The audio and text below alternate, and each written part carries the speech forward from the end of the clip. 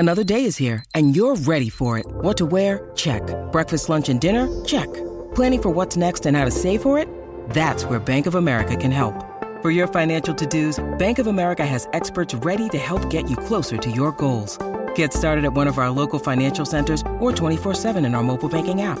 Find a location near you at bankofamerica.com/talktous. What would you like the power to do?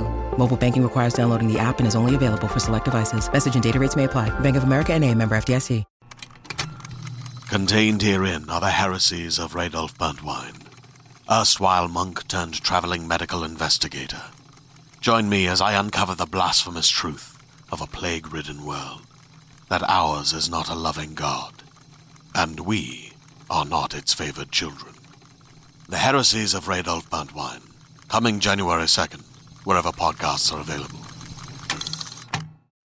Hello, Scoobies. It is Thursday, October 19th, which means you're about to get a new episode of our coverage of Slayer's A Buffyverse story. I'm up here all alone because Jenny Owen Youngs is in Chicago. If you're listening to this right now, you could probably scoop a ticket and go see her tonight in your city, Chicago. I heard she is very excited about pumpkin spice malort. I am not, but I'm not there, so I don't have to drink it. A couple of things before we get into today's conversation on the second episode of Slayers. First of all, we're getting closer and closer to our favorite holiday here in Buffering a Rewatch Adventure, Halloween. This October 27th, we will continue through Pumpkin Spike Autumn, where we're doing a lot of live watches. This one is Halloween themed. So we are going to be watching the Buffy episode Halloween, followed by All the Way. Those are two of the Halloween themed Buffy episodes that have Spike in them. And you can find all of the information at bufferingcast.com/Halloween. Also, with the return of the Buffyverse, we brought back some old designs. We have the hardcore Smash the Demon Lizard Patriarchy design back in the store. We have our Just Keep Fighting t-shirt back in the store. And we brought back the Slayers Every One of Us vinyl sticker.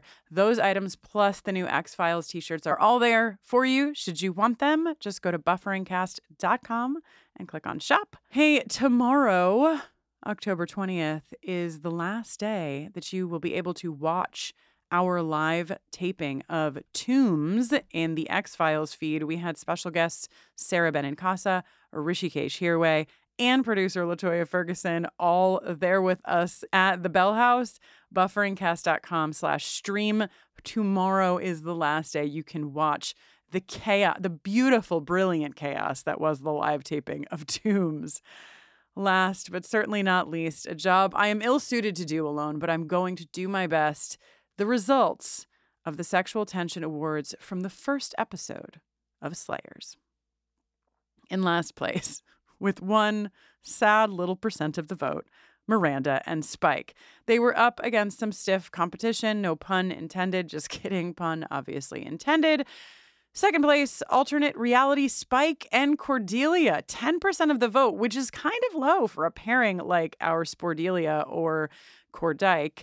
But again, keep on listening because second place, 16% to Clem and Grape Soda. I should have had a little Foley set up here where I could sip out of a straw and give you that grape soda sound effect, but I don't. 73% of the vote. First place. Come on now. It's the return of Cordelia frickin' Chase and all of us. We're so excited. So Cordelia Chase and all of us, trophies are in the mail. Fuck yeah. Jenny, have a great show in Chicago tonight. And with that, let's hear our coverage of Slayers, episode 2.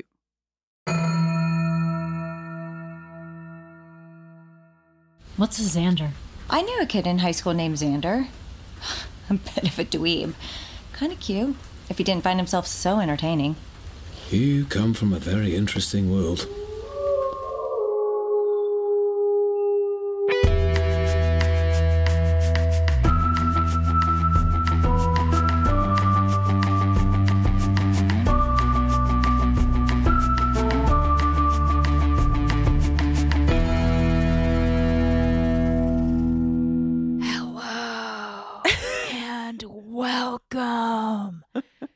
to Buffering the Vampire Slayer, a podcast where we are now listening to and discussing every episode of Slayers, a Buffyverse story, one by one, spoiler free.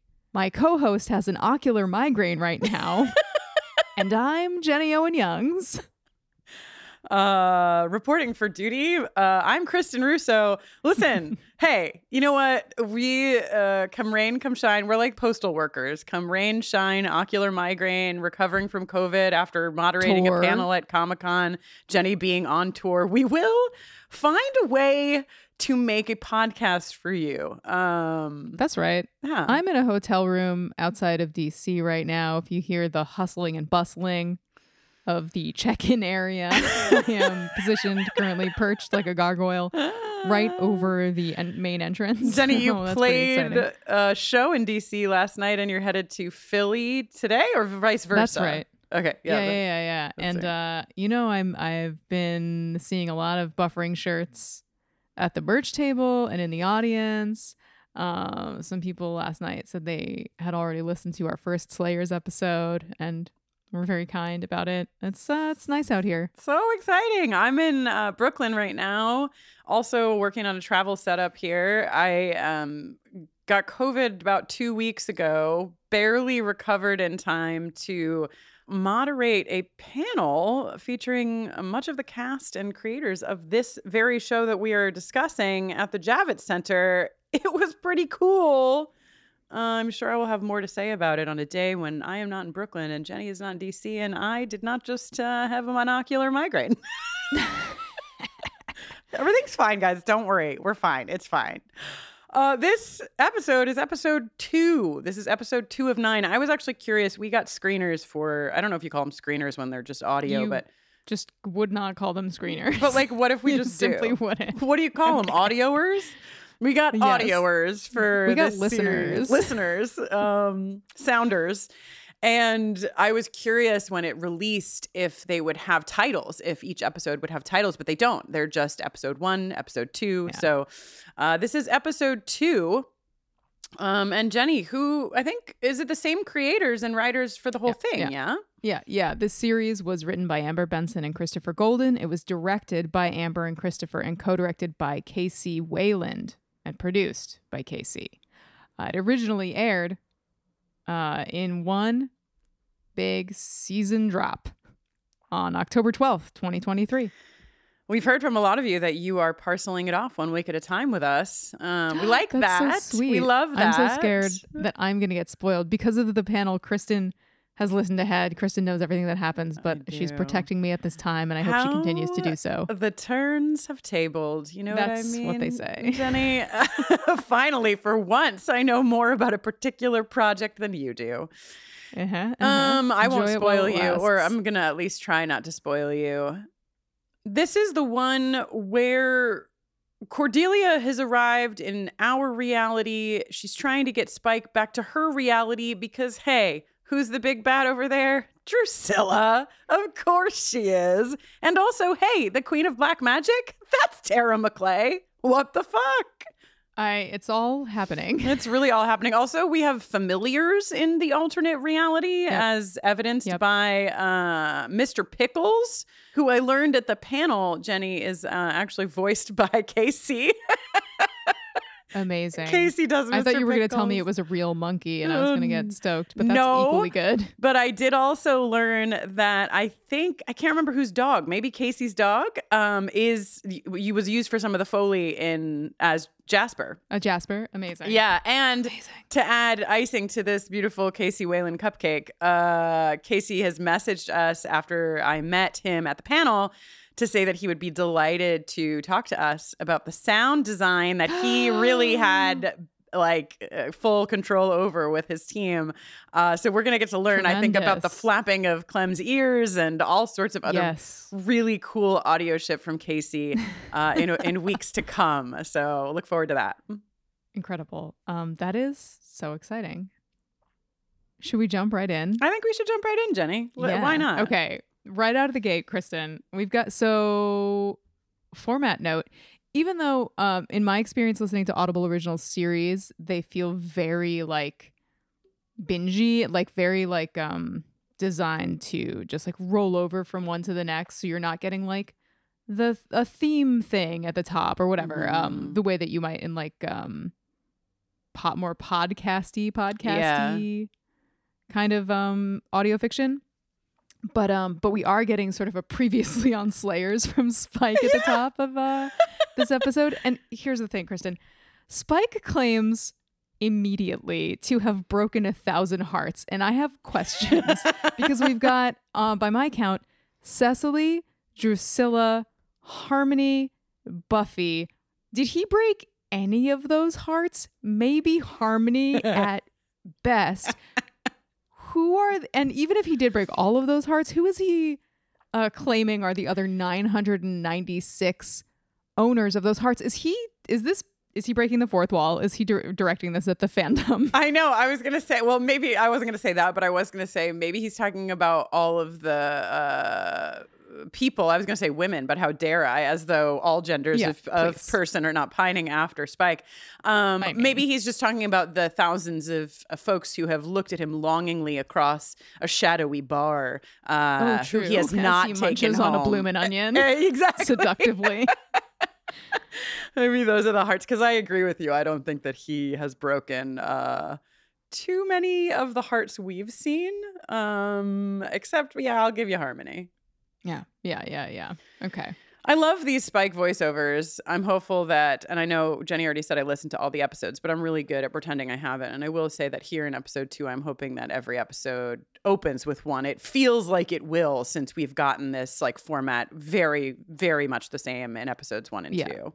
Yeah. And feeling the warm embrace of James Marsters, sort of like almost gravelly voice. Like his voice is aging like a fine bourbon. Yeah. And I am stoked. I don't think this is a spoiler to say, but if it is, we can take it out. I will say that I'm sure that they recorded these chronologically, and I do think that James Marsters gets even more and more into his Spike groove, like accent-wise, vocally, as the episodes progress, because I found myself in the last few episodes just being like, oh, wow, like that's the like Spike from season 2, you know?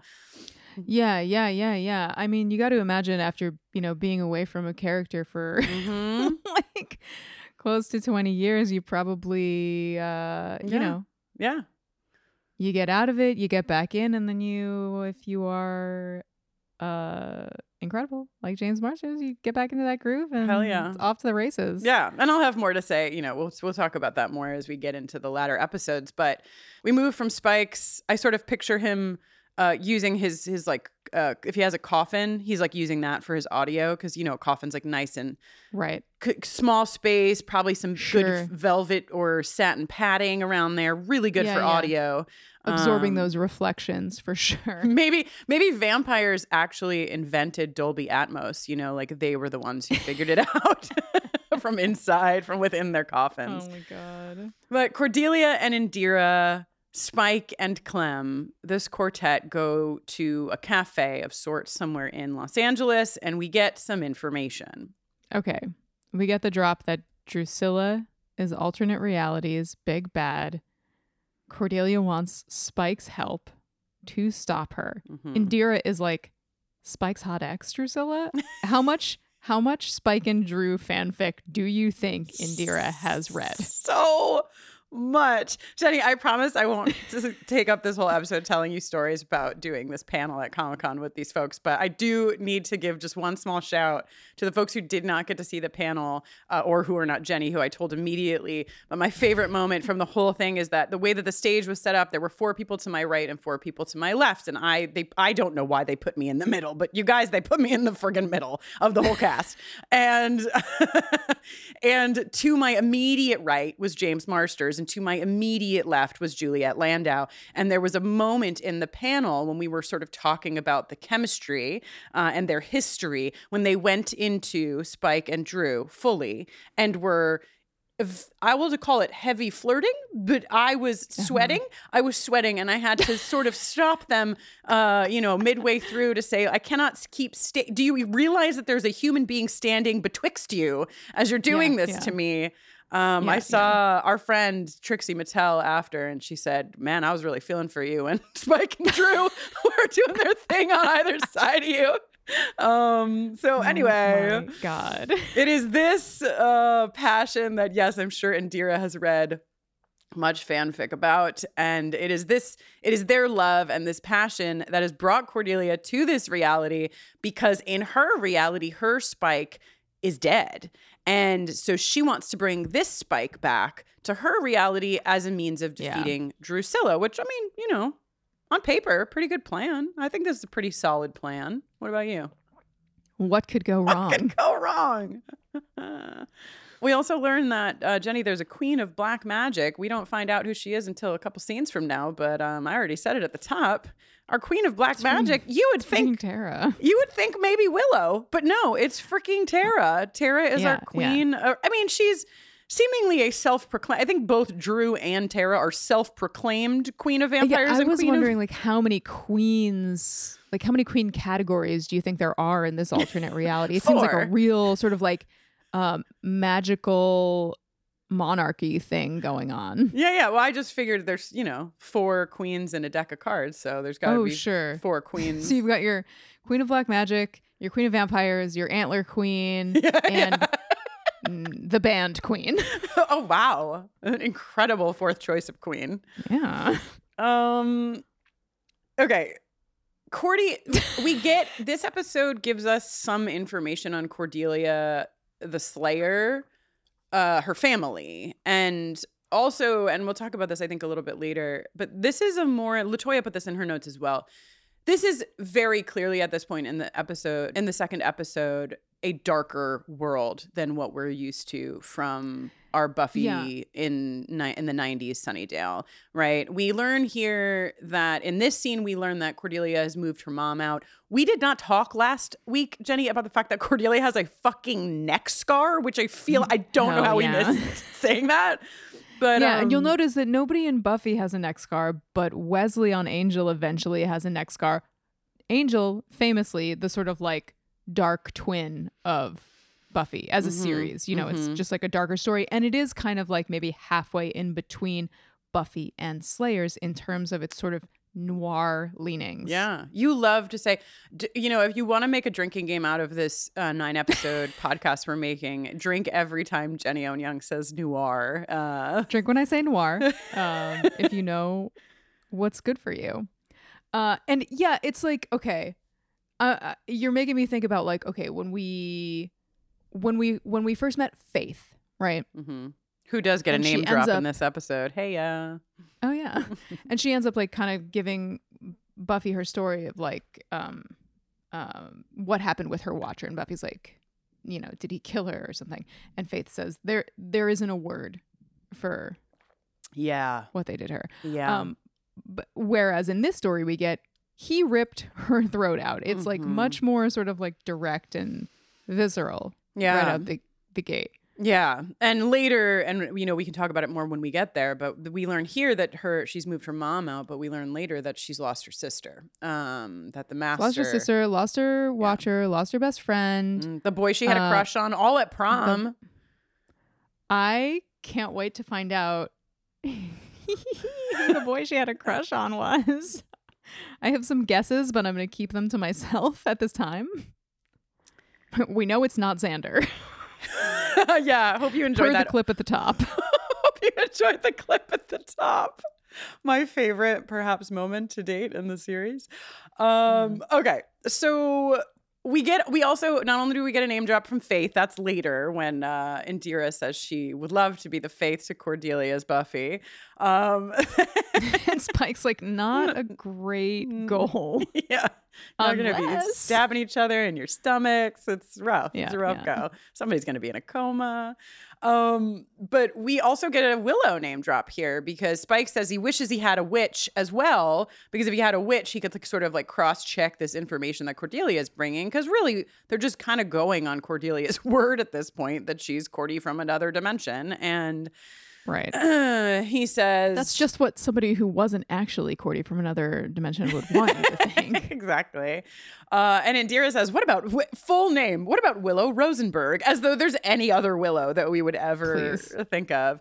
We learned that Willow's in London, and Spike, this is why I brought this up, not just to say that we get a Willow name drop, but Spike says he hasn't completely trusted Willow in years. I was sort of like... We think this is per Willow going dark at the end of season 6, as though Spike didn't do anything regrettable at the end of season 6. Yeah, I know. I mean, like, it has to be in reference to that, but it does seem like... Unless we're going to find something else out in this series. Out, that's true. Maybe they were pals for a while, and then they had some other falling out. Can't wait to find out. Oh my God, me either. Oh my God. Okay. Renew this show. Renew the show. Just imagine them hanging out. Imagine Willow like painting Spike's nails black, oh my God. while they listen to Chibo Mato and reminisce about their like times with Oz and Harmony. Yes, perfect. Okay. Little sidebar about Spike's washboard abs. I was, as we're now picking our favorite audio clip from each episode, I was like really hoping there was going to be like a pat. I wanted Clem's paw on Spike's abs, but we don't unfortunately get it, much to my dismay. You have to write some of this stuff down for when we talk to Casey, okay?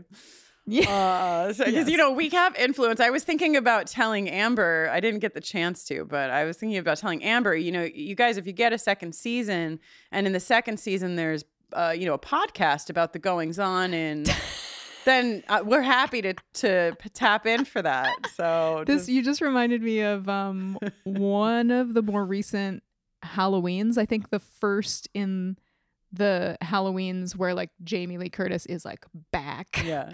You know, the whole thing kicks off with a fucking podcaster going to try to like a true crime podcaster trying to like talk to Michael Myers. Don't worry, the podcaster is the first person to perish. there's as it should be. A great new horror movie which I seemingly will just never look up the name of it and never remember the name of it. Natural Thriller? Is that what it's called? I made that up, but it's it's a time travel horror movie. It's fucking great. I highly recommend it. It's brand new, but there's also a key I highly recommend it. I have no idea what the title is. No idea. And I have an iPad and a computer and an iPhone all surrounding me right now. But you know what? I'm not looking it up because that's what's fun. You can scream at me in your car. Anyway, there's a notable podcaster in that movie as well. Okay, so I think we already learned in the first episode that Cordy is the only Slayer in her world, right? She established that, but she says that again here. Spike seems stoked to learn that Anya's still alive in the other reality. I bet. Yeah, he's like, I remember that roll in the hay. It's like, you know, they had their sweaty times, but also they had a certain mutual respect. Yeah. For, you know, they really love one another's straightforwardness. I don't find this Anya as straightforward or direct, or sometimes like blisteringly blunt. Yeah, as the Anya we're familiar with, and that's an interesting thing that I'm kind of looking forward to seeing. What we might find out. Yeah, and what's interesting is like you were theorizing about Willow and Spike, it's like, you know, 10 years has passed. So what would our Anya have been like in, we thought last episode this was 2015, but my notes from Audible before I moderated the panel, I didn't even tell you this, Jenny, said a note, this is set in 2013. So I don't know that we get that clearly anywhere, but Audible said 2013. But maybe, you know, maybe our Anya would have also been a little bit softer around the edges after another decade of being human. So who knows? Could be.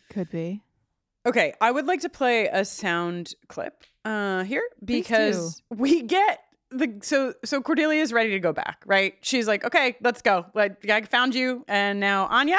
So let's just hear Charisma doing Cordelia trying to get Anya to call her back. It's fucking funny. Anya, bring us back. What is she doing? Making a scene, I'd say. Anya! 3, come just like Star Trek. Anya, you've got to beam him up. Anya! Anya! Why isn't she responding? This is kind of awkward. Yep. Can I get a refill? I love that they did not discuss a plan for return. Or maybe they did, and it was just yell my name, and hopefully I'll hear you from the other Incredible. side. That's true power, Kristen. I also love that just before this we get Indira being like, I'm a slayer now. But then she can only hold it together for mere moments before she's like, Yeah. I mean, okay. Leia, who is playing Indira, is a fucking rock star. She has to be like one of my absolute favorites from the whole cast. She is just, the character is doing it for me.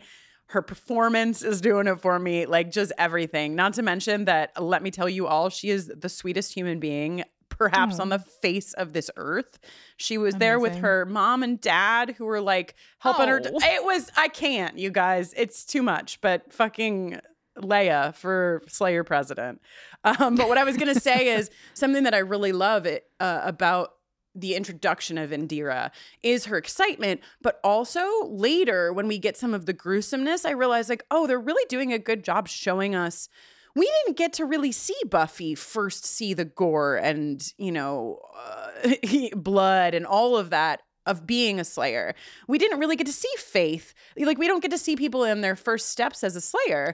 Right. And we're getting to see Indira witness like Spike's innards on the floor, and Cordelia and Anya are like, he's fine, he'll live. And Indira's like, yo, this is fucking nasty. And I thought, well, that's fun. Like, that's something that I haven't gotten to see before. Let's swing on over to Drew and Anya. Yeah. Drew once... I'm so sorry that I have to tell you this, everyone. Drew once made love to someone named Jasper on a rooftop. Oh, no, sorry. The top of the Eiffel Tower. the rooftop. Yeah, the ultimate rooftop for lovemaking. And then threw him over the side. Splat. This is real Natalie French energy. Yeah. I called for the Drew jingle for this. This gave me, you deserved it. You earned it, Drew. Drusilla, you filling my heart with dread, and still I'm led right back to you. All right, so Drusilla is threatening to eat Jasper, the dog, if Anya doesn't protect tell Jasper her. at all costs. Yes, protect fucking Jasper at all costs. If Anya doesn't tell her where Cordelia is, Anya makes it rain holy water. Incredible. Sweet booby trap.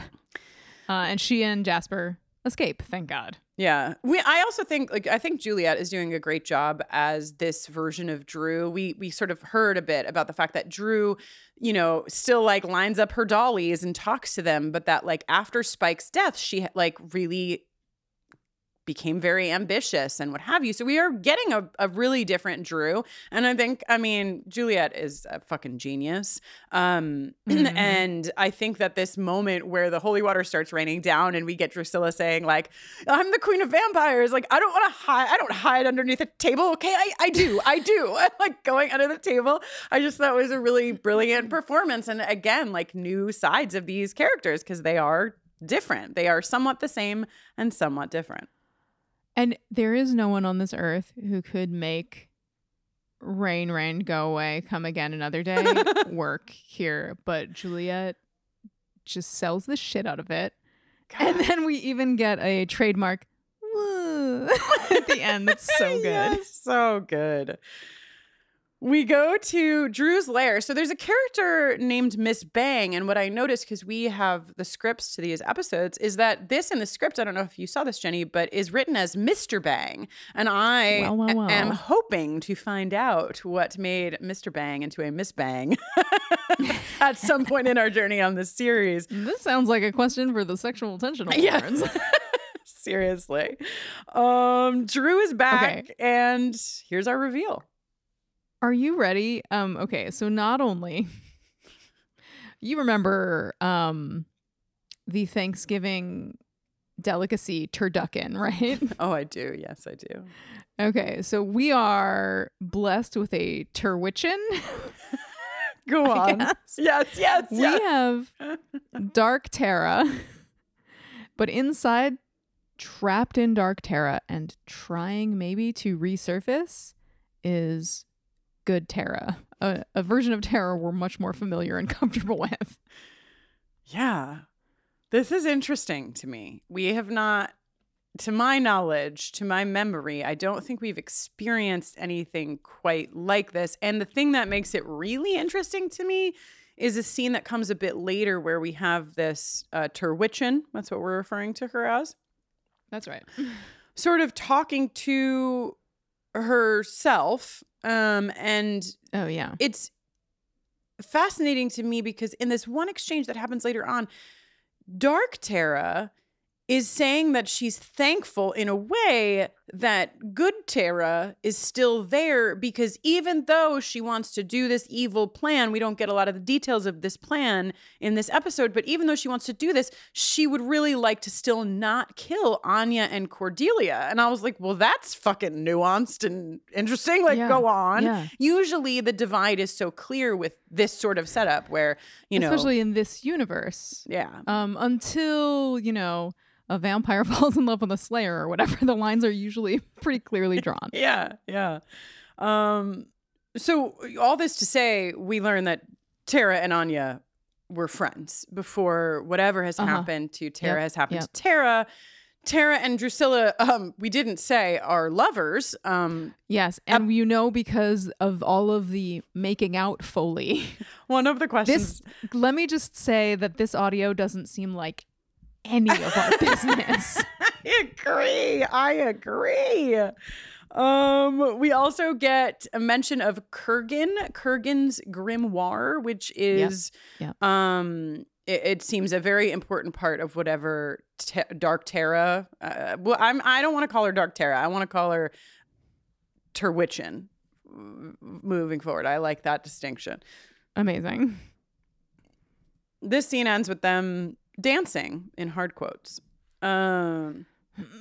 It's funny, like there's so much sound happening, right? So that's like intended to like indicate to us what's happening.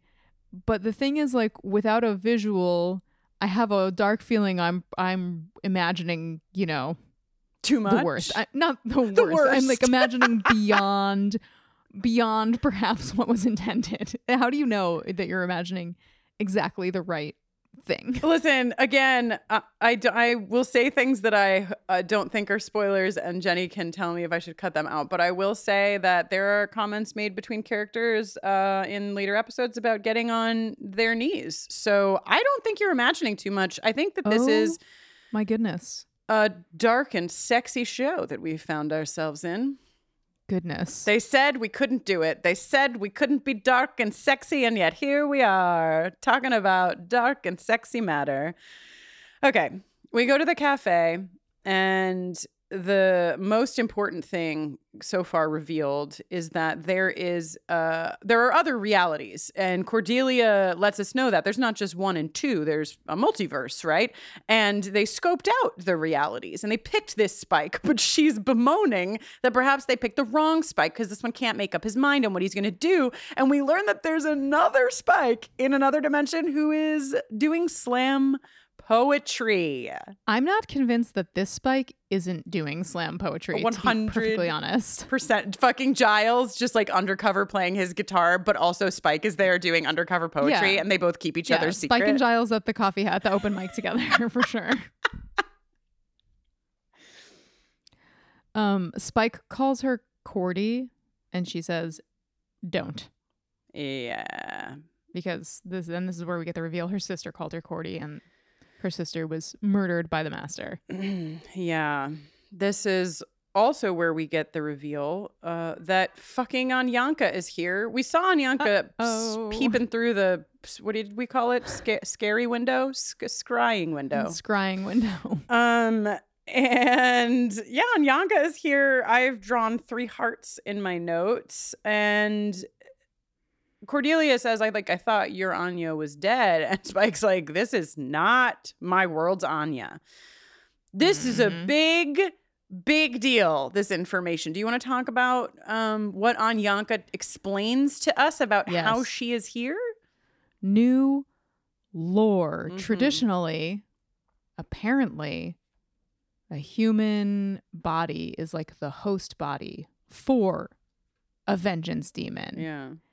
And vengeance demon could not, before this moment, operate in the corporeal world without a human host body. But Anyanka is the first. She says, I'm a miracle. I'm like, correct. She's existing without a host. Yeah, she says, my rage burned brightly. This is after basically Anya booted her from Anya's body. My rage burned brightly, and my longing to return to the flesh and blood world gave me such strength that I built a physical body from little more than dust. Believable, honestly. I mean, if anyone was going to do it, it would be Anyanka. Though I have to say, this makes me believe that Cecily is still out there somewhere. I mean, not Cecily, but you know what I mean. Halfrek. Halfrek. Right? If Anyanka could do this. Halfrek's in the ether. Halfrek is either like out there or is like a very bitter pile of dust just grumbling about the fact that Anyanka did this and Halfrek didn't get to do it. Yes. Okay, so Anyanka sensed Anya's magic and now can think of absolutely nothing but destroying her. She is obsessed. She is consumed. I would say what do you make of this? I mean, to me, it feels like there's a certain gravitational pull between Anyanka and Anya in this other reality, and I am intrigued. My interest is piqued. And also basically we end this scene, I think, with Cordelia saying like, hey, I don't even care if you're evil. If you can find my Anya, we actually need you. And so, yes, please give me the Anyanka Anya. This is like two Xanders made great. You know what I mean? Like take away both Xanders and double Anya. Yes, great. Good job. A recipe we can all get behind. Hey there, this is Justin Bartha. I made a funny new podcast, King of the Egg Cream. It has the greatest cast in the history of podcasts with actors like Louis Black. I'm torn by my feelings for two women. Bobby Cannavale. You can eat it, or if someone hits you, you can put it on your cut. Melanie Linsky. I wonder what these marvelous things are that look just like boiled chicken feet. Jason Ritter. I can break things and pick locks and kill people. Michael Stuhlbarg. The whole point is to inspire people that they should make themselves better. Ari Grainer. No, don't whet its appetite. What are you, an idiot? Me, Justin Bartha. That's not just any egg cream, that's a Lemke's special. And all narrated by the hilarious Richard Kind. This is the story of Harry Dalowitz and how he rose from nothing to become New York's King of the Egg Cream. So if you like funny true stories, come listen to King of the Egg Cream, available wherever you get your podcasts. Okay. Speaking of Anya meeting Anyanka, Jenny, the moment that this happens, because Anya and Jasper, honestly, leave the dog, put the dog in a kennel, okay? Or put the dog with a friend. Jasper does not need to go along for these journeys, okay? I'm very concerned. But Anya and Jasper come through the portal to our reality. And the first thing that Anya says to Anyanka, who is kicking the shit out of specifically Cordelia in this moment, is get away from her, you bitch. Now that's a quote from a little movie.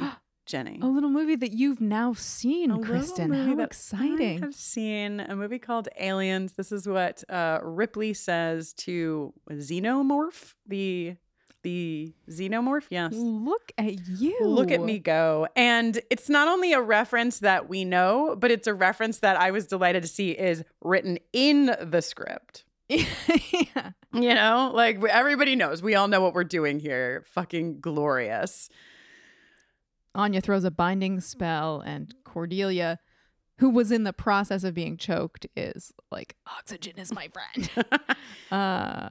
Great delivery. Yeah, and also, back in our journey through 7 seasons of Buffy, we had a lot of delightful, absolutely untranslated words used. And I think that everyone here got the memo that if you're going to use languages, you could actually use them and do them correctly, because this first bit is in the script. This is Czech. What Anya says is Czech for the witch's spider web.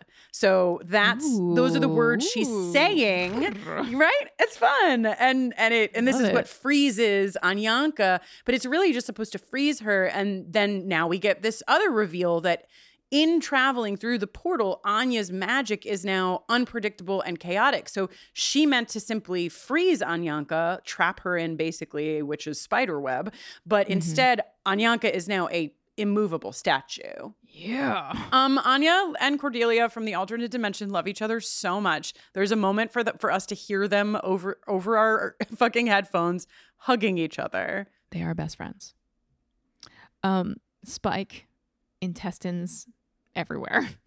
Yeah, so this is also the scene that I was talking about earlier, just giving us some pretty gruesome shit. And I'd like to play a little clip of it. This is when Anyanka begins to fight with Indira and Spike and Cordelia.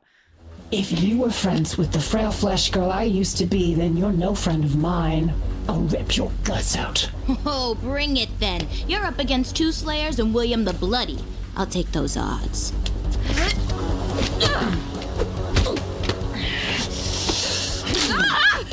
Did you just bite me? Bloody hell. Like I said, leave the kid alone. Spike! I said I'd rip your guts out. Oh, yeah, that hurts. The word in the SFX in the script is splurch, Jenny. SPLURTCH. Fucking splurch. I love it. Pretty nasty. Later in this scene is where we get the sound clip that we opened with. LaToya made a note for us. Do we really think that Spike would care about the Xander gossip back home? And I thought about it, and I think he would. I believe it. I believe that Spike and Xander, Spike were roommates. is a bit of a nosy bee. Yeah, I don't know if you remember, but they were roommates. And I do think that Spike... They were roommates. I think Spike cares about what Xander's up to in all dimensions, more so than the rest of us, honestly. Yeah. Important to note in this fight that Clem got knocked out and missed the whole thing. Spike says, "You're the new Giles." Bump on the noggin, you're out for the duration. Amazing. Oh, we love the self-awareness of our new Buffyverse. And Clem also gets assigned to babysit the statue of Anyanka. Also, thankfully, Anya does a little healing spell on Spike and his poor intestines, but whoa, it makes him super strong. Yeah, I love that this Anya is like, this is chaotic and wild, and I kind of want to hang out here for longer because this is cool. All right, to Tara's chambers in the alternate reality, enter Mr. Pickles. I don't like monkeys, and I know that this is a controversial opinion. Yeah, Mr. Pickles, I don't know. We'll just have to see the journey that Mr. Pickles goes on. This was again, this reality is very different in a lot of ways. We have Slayers. We'll talk about it, I'm sure, more as the series progresses, but in touch with magic in a way that our Slayers in our reality weren't. We've got familiars and just sort of slotted in. There's not really any mythology given to, we're just calling Mr. Pickles a familiar. Is that just sort of like a witchy aside, or is that, I would like to know a little bit more, but right now all we know is that Mr. Pickles is a monkey. He can communicate with Tara, even though we can't understand him. He certainly is a vehicle for Tara to tell us information that we, the listener, need to hear. And he loves to play the piano. He's practicing. Nothing against Mr. Pickles in particular. Just monkeys. Monkeys are too close to people, but not far enough away for man. You know what I mean? They're in that. Yeah. Not a girl, not yet a woman phase. Exactly. Tara knows that Cordelia is in a different reality. And basically, this is the scene that we talked about, in a sense, where we hear good Tara and dark Tara talking back and forth to each other, and we learn some of this nuance between them, that dark Tara doesn't want to listen to good Tara, but also good Tara is keeping her from killing Anya and Cordelia. So we will learn more, I'm sure. Current reality, Spike has a fucking apartment, Jenny. He's all grown up. He has a loft where he watches his shows. And reads. And keeps all his poetry books. His many, many books of poetry. I love it. Spike informs Cordelia that the Cordelia in his reality is dead.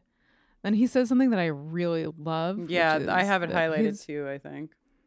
He says, my Cordelia pretended she was tough and learned the hard way that she really was. Oh my God, I love that. I love it too. And I love these. I mean, you know, if you're a Buffy person, you don't need to go much farther than this exchange to know exactly what they're saying to us here, right?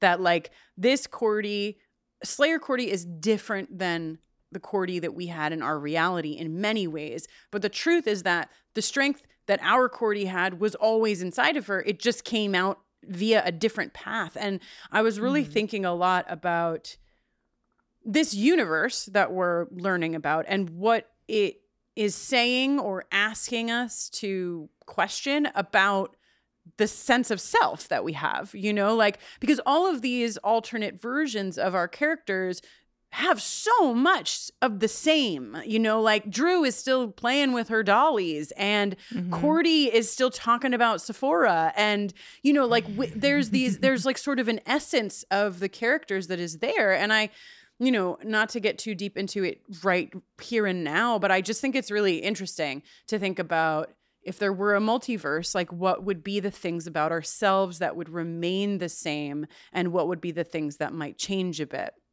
And how will we see that play out here with our alternate reality characters? And Cordelia says that. I mean, in response to Spike, she says, "You don't think I was just as insecure as the Cordelia you're describing when I first became the Slayer, right? Yeah, Just a also, different you path." don't think I'm beautiful and tough. And there she is. And there she is. And you know, last episode, LaToya was like, "Listen, you guys played the original Cordy jingle, but I really think that the souped up Cordy jingle that that Jenny created for Angel should go also in here." So this is for you, LaToya, and for Slayer Cordy. Let's hear that souped up guitar heavy Cordy jingle.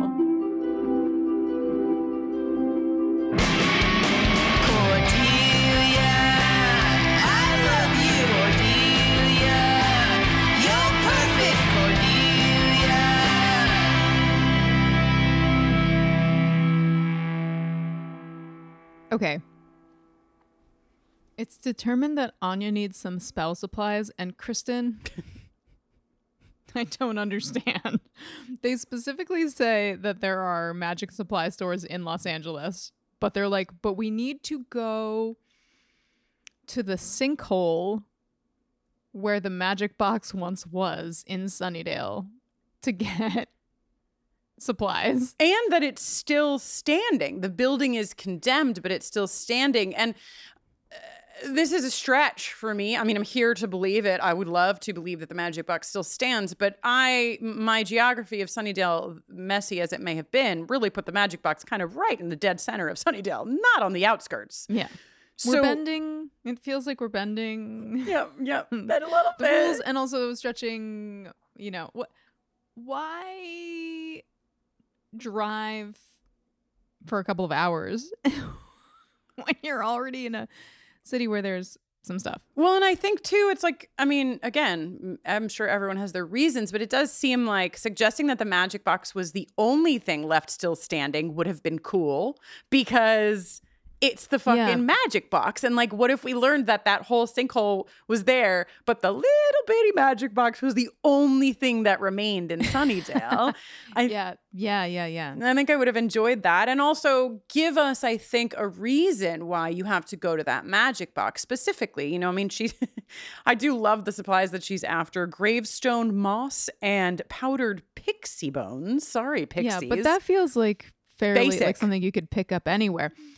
I'm looking for like a spell book that was in Giles or Anya's like private collection. Exactly. Yeah. A fucking, reanimated mummy hand that you need. Then Perhaps. there's perhaps only one of those. And we will Thor's hammer. Like give us a little workout room where you could do a slow-mo training montage. Yeah. Slug scented candles.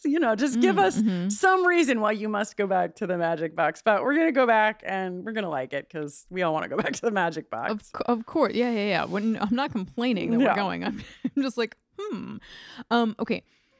Knock, knock. It's a messenger from Xantina. Does Spike not have a cell phone? Well, Xantina doesn't seem like the kind of person who would call anyone on the phone, But Spike... Oh, I guess Spike went in to speak with her. Yeah. Okay, Spike maybe Xantina doesn't use phones. Okay, I'm on board. Also, they're at Spike's apartment. You're right. That is a bit odd. Okay. You're picturing Spike with a landline. Twirling his curly cord around his painted fingernails. Yes. So there's a message from Xantina that the Penthos demon is moving up her timeline. And first of all, this messenger sounds like the character that Seth Green played on The X-Files to me. Total dude. There's a singing version, but they didn't want me to do that one for you, man. Flying around like hamburgers in the sky. It's decided ultimately that Anya and Indira are going to be one team and they're going to go to the magic box. They're driving to Sunnydale. And Cordy and Spike are going to go to the hospital to either, it's debatable, warn the Guardian Slayers or participate in the fight themselves, depending on who you listen to. All right. So we are in Clem's rusty car with Indira and Anya. And Anya wants to hear more about this Sunnydale. And Indira catches her up on the series finale of Buffy the Vampire Slayer. Yeah. Basically, rumors are Spike sacrificed himself, and Anya being like, but he's back now? And like the whole series of Angel just like fast forwards through our minds. I love, and I'd like to play it, this exchange between Anya and Indira that we hear in the car where Indira is talking about sort of her obsession with Slayers. You didn't just start researching Slayers and demons this morning. What's your story? 24 hours as a Slayer and you're fraternizing with the likes of Spike. I've been a fan forever. Like, I'm in the subreddits and on all the socials. I guess it's just, the world can be really dark, and it's nice knowing there are people looking out for the rest of us. Well, you're one of those people now. Yeah? Yeah, I guess I am. And now you're gonna teach me magic? So cool. Just some basic knowledge, not spells. Oh, yeah. Cute. You're one of those people now, Anya says. That's a nice thing from Anya. Yeah, this is really nice. They also talk about, Indira tells Anya that her grandpa is sick, and they talk about maybe like looking into some healing spells when all this blows over. Which is so nice. I think that this bit also that Anya has talking about humans being more choosing to do demonic things. Yeah. Can I read really a little good. bit of this line? Please. Anya says to Indira that sometimes humans can be worse than demons. And she says humans have more opportunity to choose to be good. When when it's a deliberate choice to do a selfish thing that always feels worse to me. And I just think, I mean, they go on to have this conversation about women like them needing to stand together, the ones with magic, real or metaphorical, because the bad guys will burn us the first chance they get.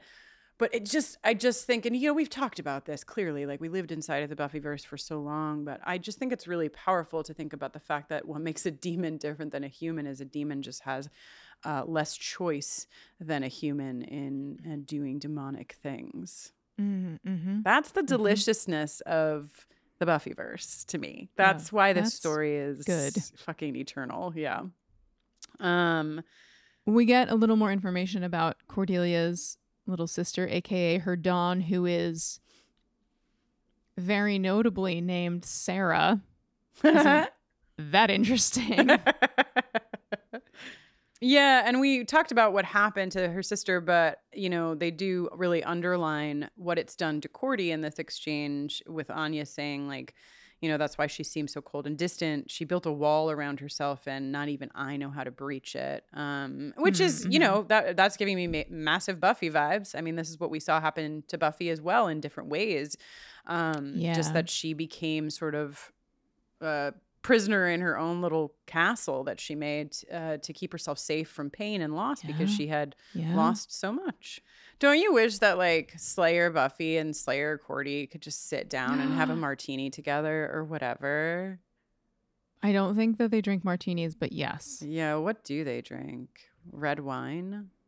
Nexcar, Cordy drinks bourbon. Hot. And Buffy is like a big Sex in the City fan and drinks Cosmos. No, I mean, fine, but no, I just can't have Buffy drinking a Cosmo next to Cordelia drinking a bourbon. We need to give Buffy a little bit. How about a light beer? What are you doing to Buffy Summers right now? How about Spindrift alcoholic seltzer? How about a smoky mezcal margarita? Ooh. Okay, yes. Okay, thank you. God, put some respect on Buffy's name.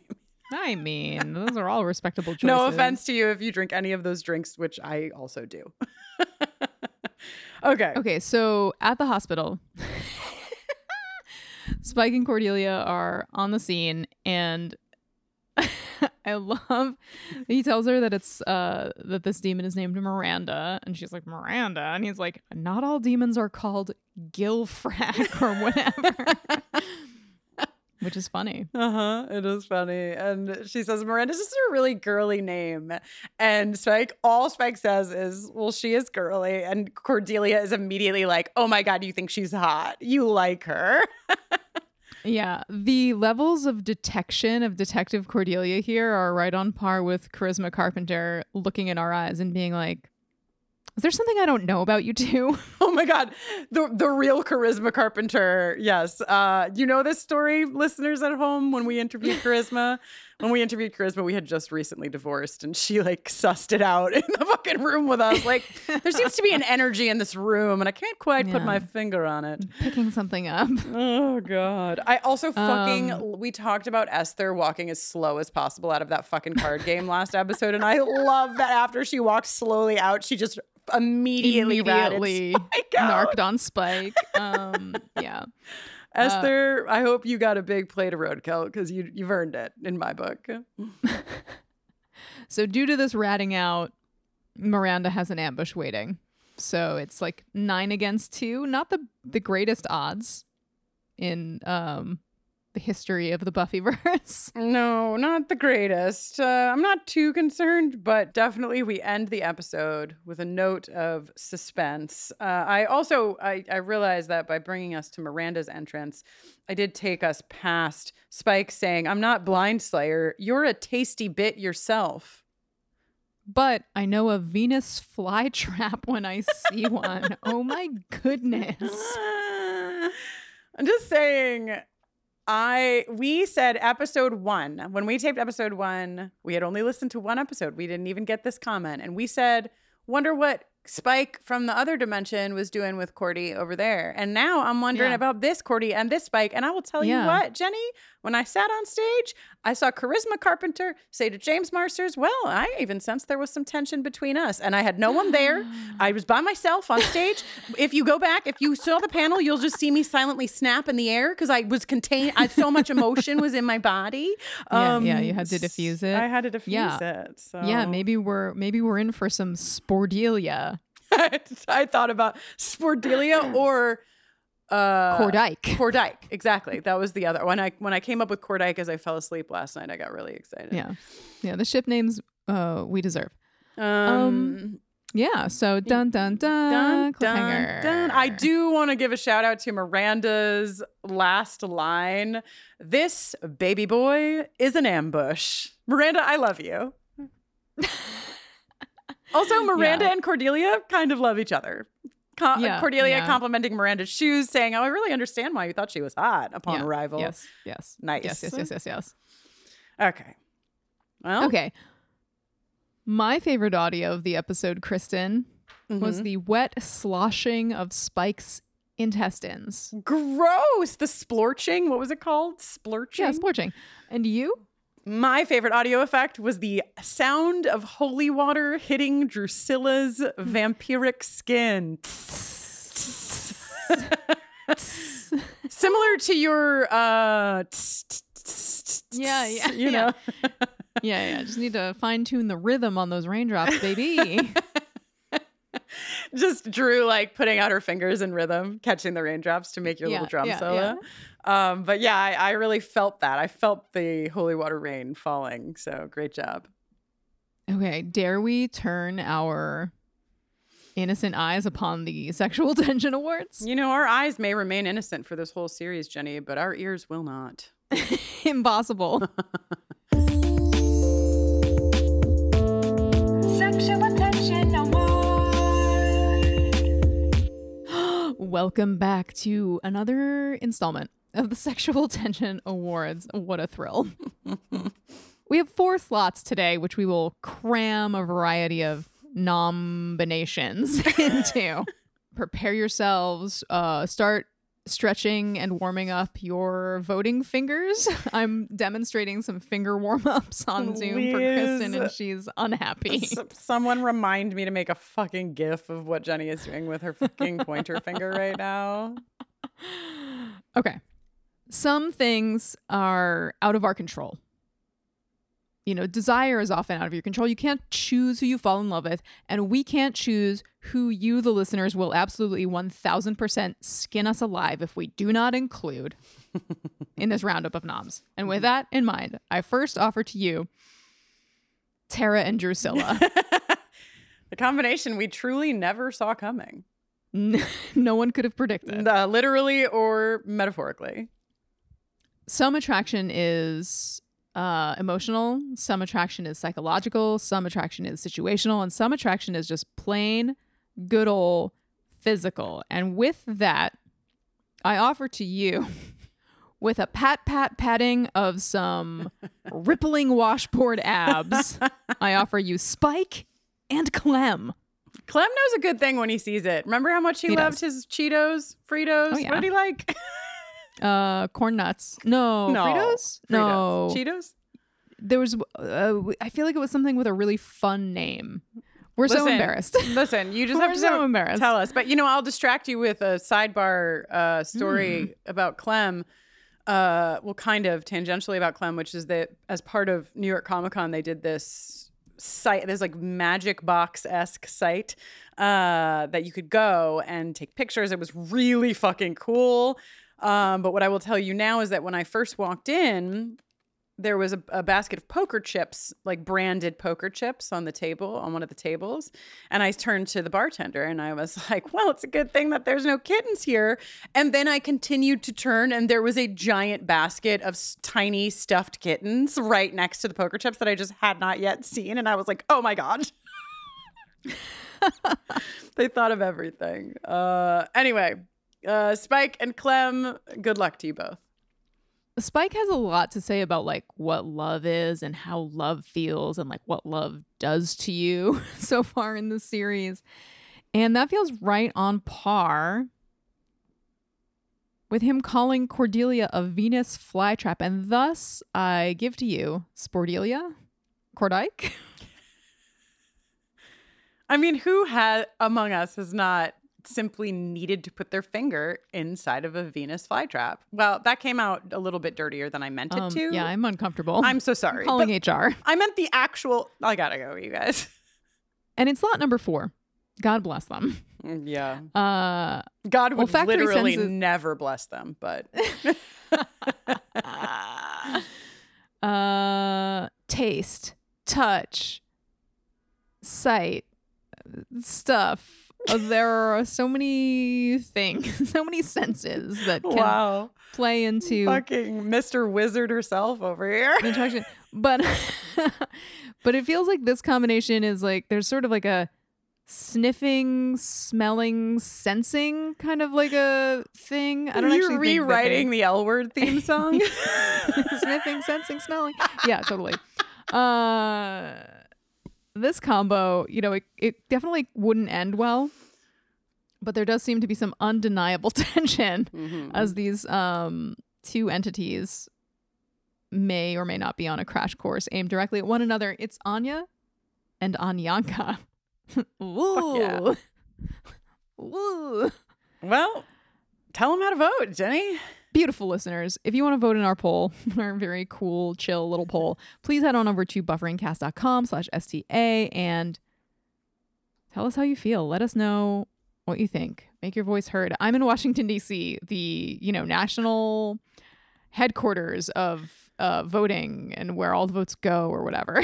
Are you going to go by the J. Edgar Hoover building or what? Yeah, I probably should just swing by and let them know I'm here in case they want to give me a rental car or toss any files on my desk. Yeah. Y'all, let's go to the other side of Sexual Tension Awards where I'll tell you a story about the X-Files and Emma Caulfield. Hit it. Sexual Tension Award.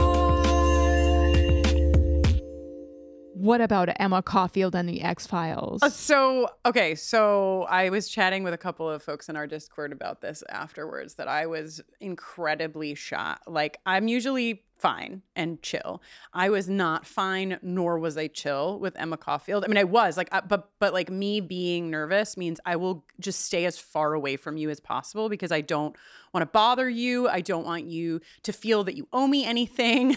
This is relatable for me. Especially. Yeah, I was kind of like, honestly, it was an overwhelming part of my experience. But so I'm just going to tell you the story from the green room. Okay. So I'm sitting in the green room trying to be invisible because I don't want to bother anyone, even though I'm in the green room with James Marsters, Emma Caulfield, Leia DeLeon Hayes, Charisma Carpenter. They're all there. But they're eating. They've been talking probably all day to people, and I don't need them to talk to me. I'm just Kristen over here being quiet. You're just a cool guy. Just a cool guy. So I'm just chilling. And then loud enough for me to hear, because he's right there basically next to me, James turns to Emma and says, who's moderating? And James is like, oh, this wonderful woman from Buffering the Vampire Slayer, the podcast. And now I'm like, fuck, I have to say I'm here. They don't actually know that I'm in the green room with them. So I was like, hi, that's me. I'm that woman. And James was like, oh my God, hi, I didn't see you, blah, blah, blah. Charisma, who was so close to me, whips her head up and goes, Kristen? And I was like, oh my God. Like, I'm like, now I've tried to make not a spectacle and I've now made the biggest spectacle I could make. And Charisma is like, your hair isn't blonde anymore. I didn't recognize you. So, we're chatting about what I'm doing and what we're doing, Jenny. And I said, we were divorcing when we last saw you, as, Charisma picked up immediately. And James said, oh, no. And I said, no, it's okay. We're good. We're all good. We actually finished our run of Buffy and we moved to the X-Files. We called it the EX-Files. And everybody said, oh, that's great. And Emma was like, I love the X-Files. And I was like, okay. I said, okay, Emma, but I haven't seen it yet. I've only seen the first season. So I'm like over here pining for Scully and Mulder to kiss. And I'll bleep this out because this is a spoiler-free podcast. But Emma said to me, and I said, Emma, Don't spoil me. Emma Caulfield has spoiled me the most on the X-Files today. Incredible. Yeah. So that's my Emma Caulfield X-Files story. Does she want to come on the pod? I know. I literally thought about that today. I was like, oh man, you know what? Like maybe she'll come talk to us about Slayers, but also what if she just wants to talk about the X-Files someday? That would be amazing. Oh yeah, I think she was on an episode of the X-Files files with Camille. Oh my God. Get out of here. Remembering correctly. Hey, you know what? Put it on the fucking vision board, Jenny. There we go. Tack it yes, on up manifest. Yeah. Emma Caulfield on the X-Files 2024. All right. Okay. Have we done it? Have we thoroughly discussed this episode? I think we did. I mean, you know, there's a lot of big things and a lot of minutia, and I think we did a good job at tackling just enough of both. But, you know, if you didn't like it, then I'm sorry. Well, Kristen, I'm left with no choice but to inform you and our listeners that I'm Jenny Owen Youngs. And when I'm not watching or listening to Buffyverse content, I am usually making music. You can find my brand new album, Avalanche, on all streaming platforms. You can find beautiful deep purple vinyl deluxe editions of it in the real world at your favorite indie record store or via my website. You can find me on social media at Jenny Owen Youngs. And hey, I'm playing some shows in support of this album release. If you're listening today on the day of release, I'm playing in Chicago tonight. And then in November, I'll be on the West Coast in LA, San Francisco, Portland, and Seattle. And opening the shows and playing with me is friend of and editor of the pod, the amazing John Mark Nelson. He's so incredible. And we've been having a really good time over here in the Northeast, starting to play these songs. It's been a real blast. So we hope that you'll come on out and join us. You can find all the info about the shows at jennyowenyoungs.com/tour. Hell yeah. And that's it for me. Hell yeah. You know, if sending one of your two hosts on tour isn't complicated enough, why not try sending your editor on tour as well? It's good. It was a great idea. A great idea. I am Kristen Russo, and when I am not diving into Buffyverse or X-Files content, I am often doing work with LGBTQ communities. I do talks at workplaces. Jenny, I'm really excited because I just got an email from some folks at the Central Park Conservancy. And I don't know if you know how I feel about Central Park, but it's very dear to my heart. Excited to hopefully get to do some work with those folks. But yeah, I'll come and talk to your workplace. I do those talks virtually as well. And I also have some fun queer stuff happening all the time. Queer Horror Movie Club. We watched Friday the 13th last night, which was not now last night when you hear this, but when I'm taping it was Friday the 13th. And I have a little queer book club as well. You can learn all about that at KristenNoeline.com. That's KristinnOeline. And you can use that spelling to find me on socials. Buffering the Vampire Slayer and Buffering a Rewatch Adventure is on Twitter, Facebook, and Instagram, and TikTok at BufferingCast. You can email us at hello@bufferingcast.com. Hell yeah. If you'd like to support the work we do, we would really love that. You can join our Patreon family over at patreon.com/bufferingcast, or all of this is, again, on the website. We are in the middle of Pumpkin Spike Autumn.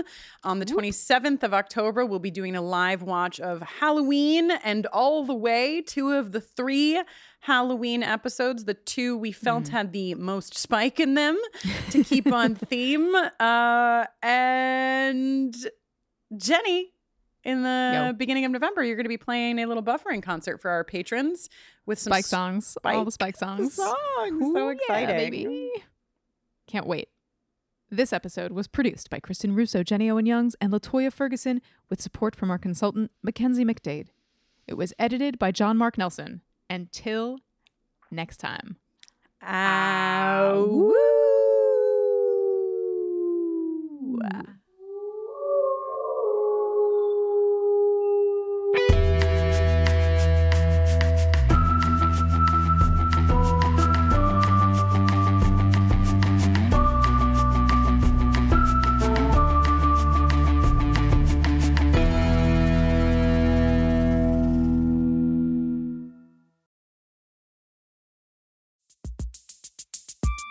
Have you ever watched a futuristic sci-fi movie and wondered, but wait, could any of this really happen? And will I live long enough to see it? That's what our show Hypothetical is about. I'm Carrie Bechet, and on this podcast, we ask what-if questions about the future. Like, what if we could read minds? What if the world's digital data was erased all at once? What would happen if the Yellowstone supervolcano erupted? Then we explore that question two ways, through speculative science fiction and through dialogue with brilliant scientists. The result is a genre-bending narrative that's interwoven with real facts provided by literal geniuses. And, spoiler alert, a lot of the science fiction out there, it's not nearly as far-fetched as you might think. Come time travel with me into the future on Hypothetical. New episodes on Tuesdays, available on all your favorite podcast apps. Just search Hypothetical. That's Hyperthetical.